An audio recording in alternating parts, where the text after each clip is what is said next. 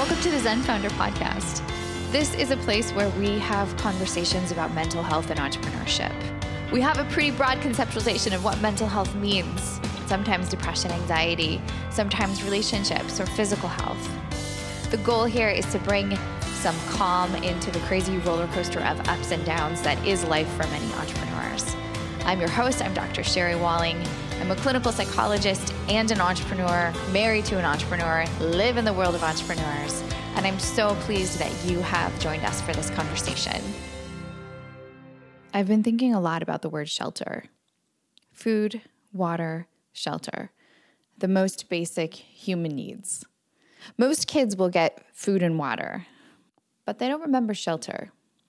I didn't really come to appreciate the importance of shelter until I moved from California to Minnesota a couple of years ago. And now that I'm here, I get that shelter is really important, whether it's snow or cold wind coming off the lake. It doesn't take long to understand how deadly and devastating a lack of shelter could be once you're exposed to negative 15 degrees and your skin isn't properly covered. A shelter, it's a place of safety, of refuge, a covering. In the right circumstances, it can sustain our lives.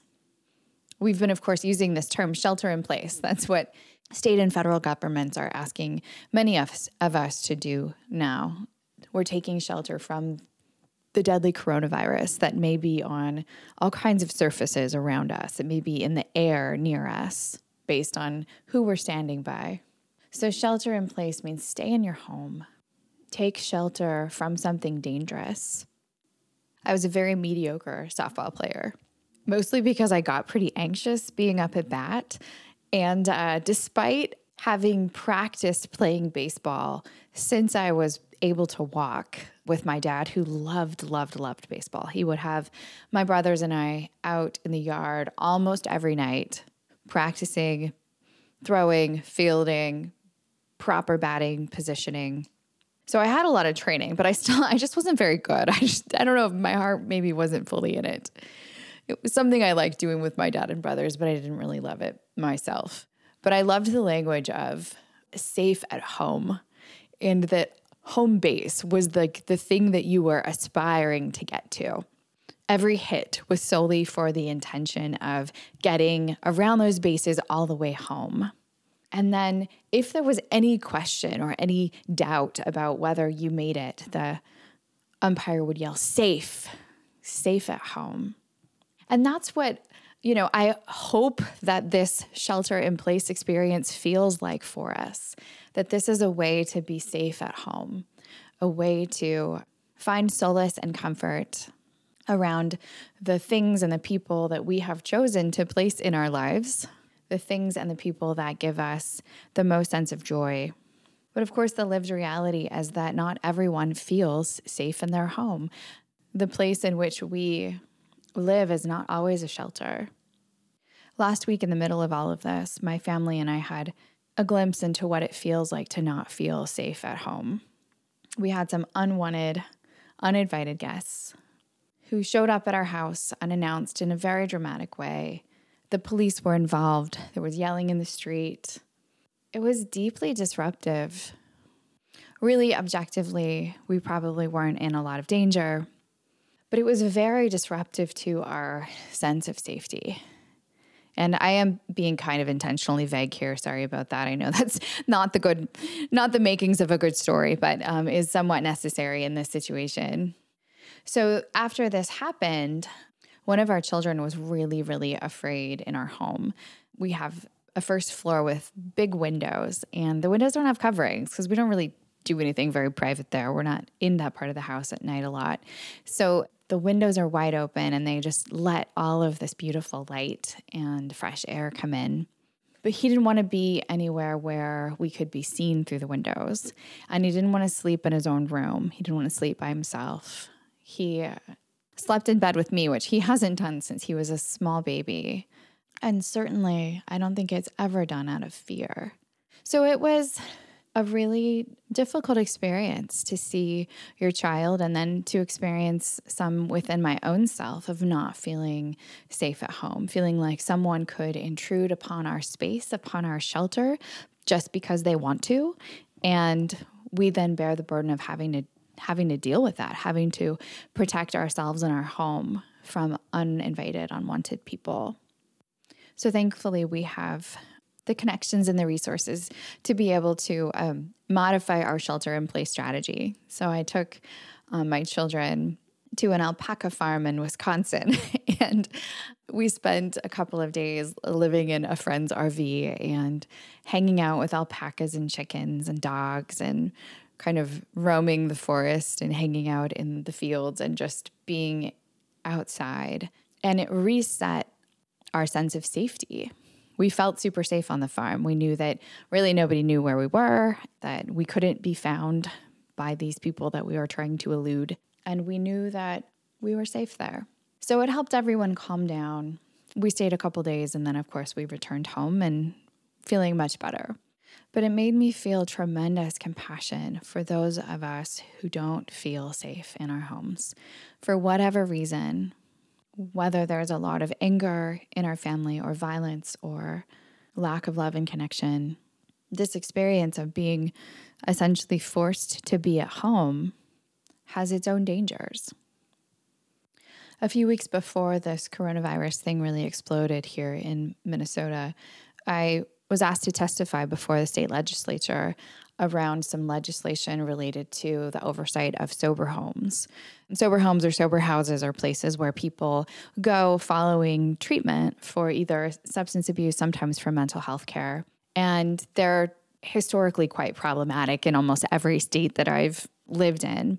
My brother, before he died, had been living in a sober house and found it to be really a scary place. He was super uncomfortable, felt really unsafe, felt like he was harassed, felt like, people were going to steal his things. And it was in some ways the terror that he felt around being in this unsafe home that made him abruptly leave Minnesota, leave family connections, leave treatment connections, and go back to Montana where he had been living before, but where he really had very little support. And the lack of safety within your most intimate spaces, your private spaces, the place where you sleep, the place where you eat, is one of the most disruptive human experiences that I can think of. And of course, it's really subjective. What's unsafe to one person might feel fine or safe to another person.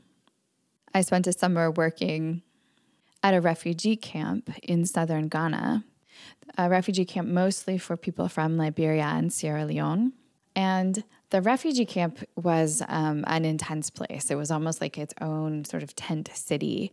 And there was a governance structure. There was, a lot going on there. It's not a place that I would have wanted to live. But I do feel grateful for having been able to spend some time there.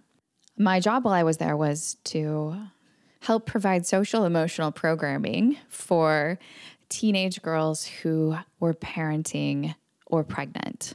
And the vast majority of these kiddos had become pregnant either in the context of forced sex or some kind of sort of mostly forced sex work in which they were trading sex for safety or for food or for some small amount of money. So these were probably the most vulnerable humans that you can think of in the world. These are girls who have arrived at the camp without a guardian or adult.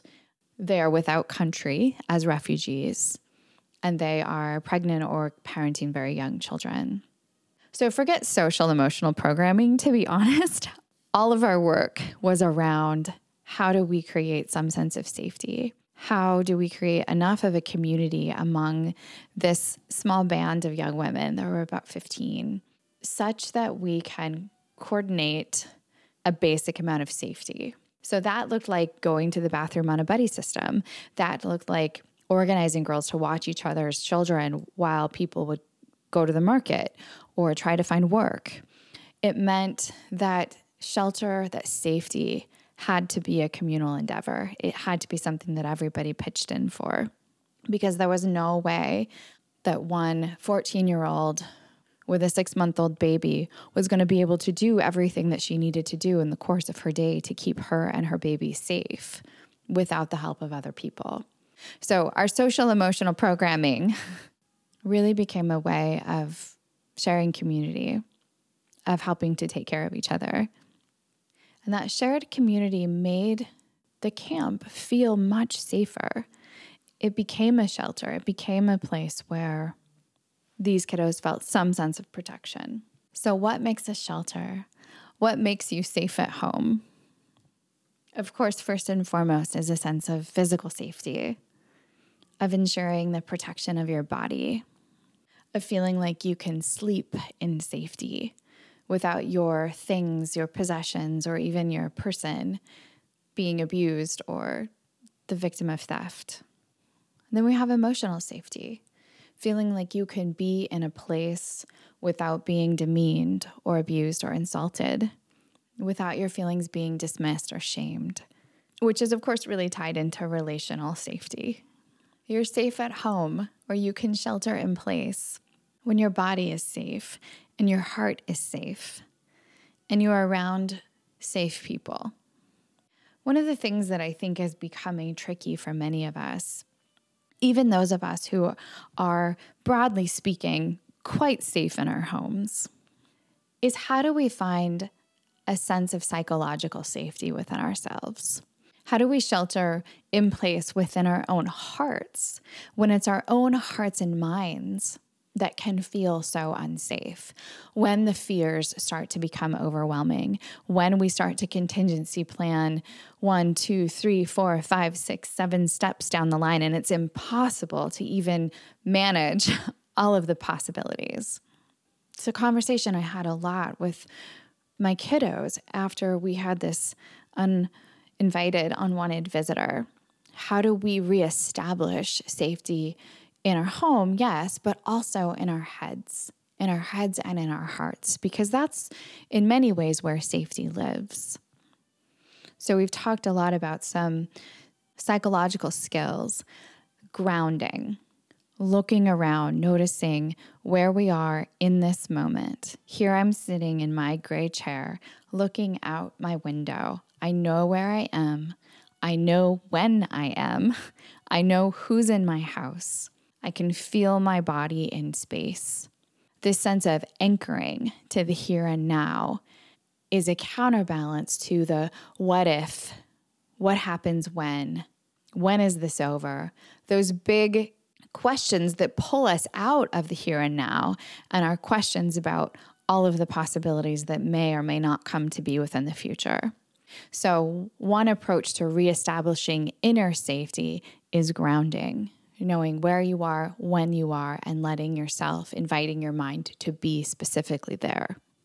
Another strategy for inner safety, I don't know if you can hear the child playing violin in the background, but this is, of course, the reality in which we live, and that I am recording a podcast in a house that is now occupied by 3 children, one of whom is practicing violin. So we'll just consider that a little bit of extra soundtrack bonus for today's episode.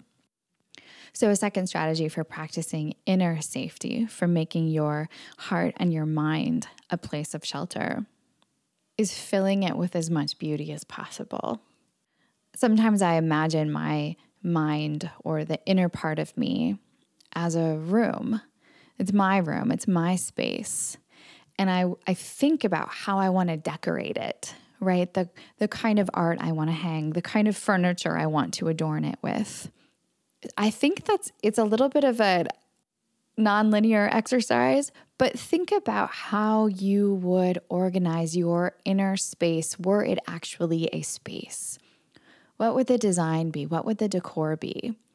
And then I try to ask my thoughts to be in line with that, right? If I'm going with like a mid-century modern, really clean lines, really simple architectural style, that's really different than if I'm decorating my inner space like the Palace of Versailles with rich, lush fabrics and giant art and painted ceilings. What do you want your inner space to feel like? Mentalize that. Paint a picture of it. Give that room that lives above your shoulders, a sense of decor and place that really helps you feel calm, light, beauty.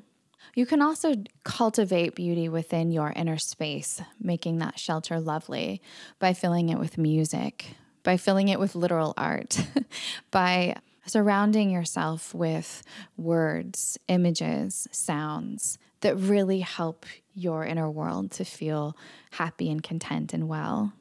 That will help you filter your thoughts. That will help contain some of the lack of safety that might be living right under the surface. The thing that I learned about that refugee camp is that shelters can be made in all manner of places, right alongside all manner of dangers and all manner of vulnerability. Our inner shelter can also be that place of quiet, a place to rest, a place to be on break from the onslaught of demands and fears and challenges that many of us are facing right now. So letting your mind practice some quiet. Meditation is a great tool. Simply letting yourself lay in bed a little longer in the morning is a great tool. Not with your phone. Just laying in bed. If you're in a place where it's safe to do so, take a blanket and just lay in the grass. 5 minutes, watch the clouds, feel the wind. Let your mind have some quiet. I'm very, very fortunate that I have not had a lot to fear in my life, that I have lived in safe homes with safe people. But my family's little encounter with this lack of safety last week made me so grateful for that, but also made me feel such deep compassion for those of us who don't live with that level of safety all the time. And if that's you, if you are feeling unsafe and feeling trapped in a situation that is unsafe, please know that that's far below what you deserve. There are local family violence support centers that can help. There are also lots of Airbnbs that are offering great deals and great discounts. I don't have perfect solutions, but a sense of threat is a really, really difficult way to live. And we might be feeling it in our specific homes, but we're all feeling it in the general climate of the world. And we combat threat with safety, with shelters, with security. The other thing that my kids and I have been doing as really part of our homeschool curriculum is building shelters in the woods near our home. It's been some great conversation about ancient civilizations, creative uses for acorns, how you construct something out of tree branches that's not going to fall on you. It's playful and it's light and it's fun, but hopefully also teaching them that they are capable of making a shelter, a safe place around them, a safe place within themselves that will help them face whatever challenges they encounter in their lives. So wishing you well as you shelter in place, hoping that you are safe at home, and finding ways to anchor your mind and your body in a sense of safety. Be well. Thanks for listening. We'll be back in 2 weeks with a new episode of the podcast. In the meantime, feel free to check out zenfounder.com for lots of resources about the kinds of conversations that we have on the podcast. You can get information about working with me, about maybe joining a Zen tribe. It's sort of like a mental health boot camp for entrepreneurs. We also have lots of content on our blog, links to resources in our courses and books for sale. So check us out there, and we hope to provide anything and everything that you might need to make the entrepreneurial life a little bit easier.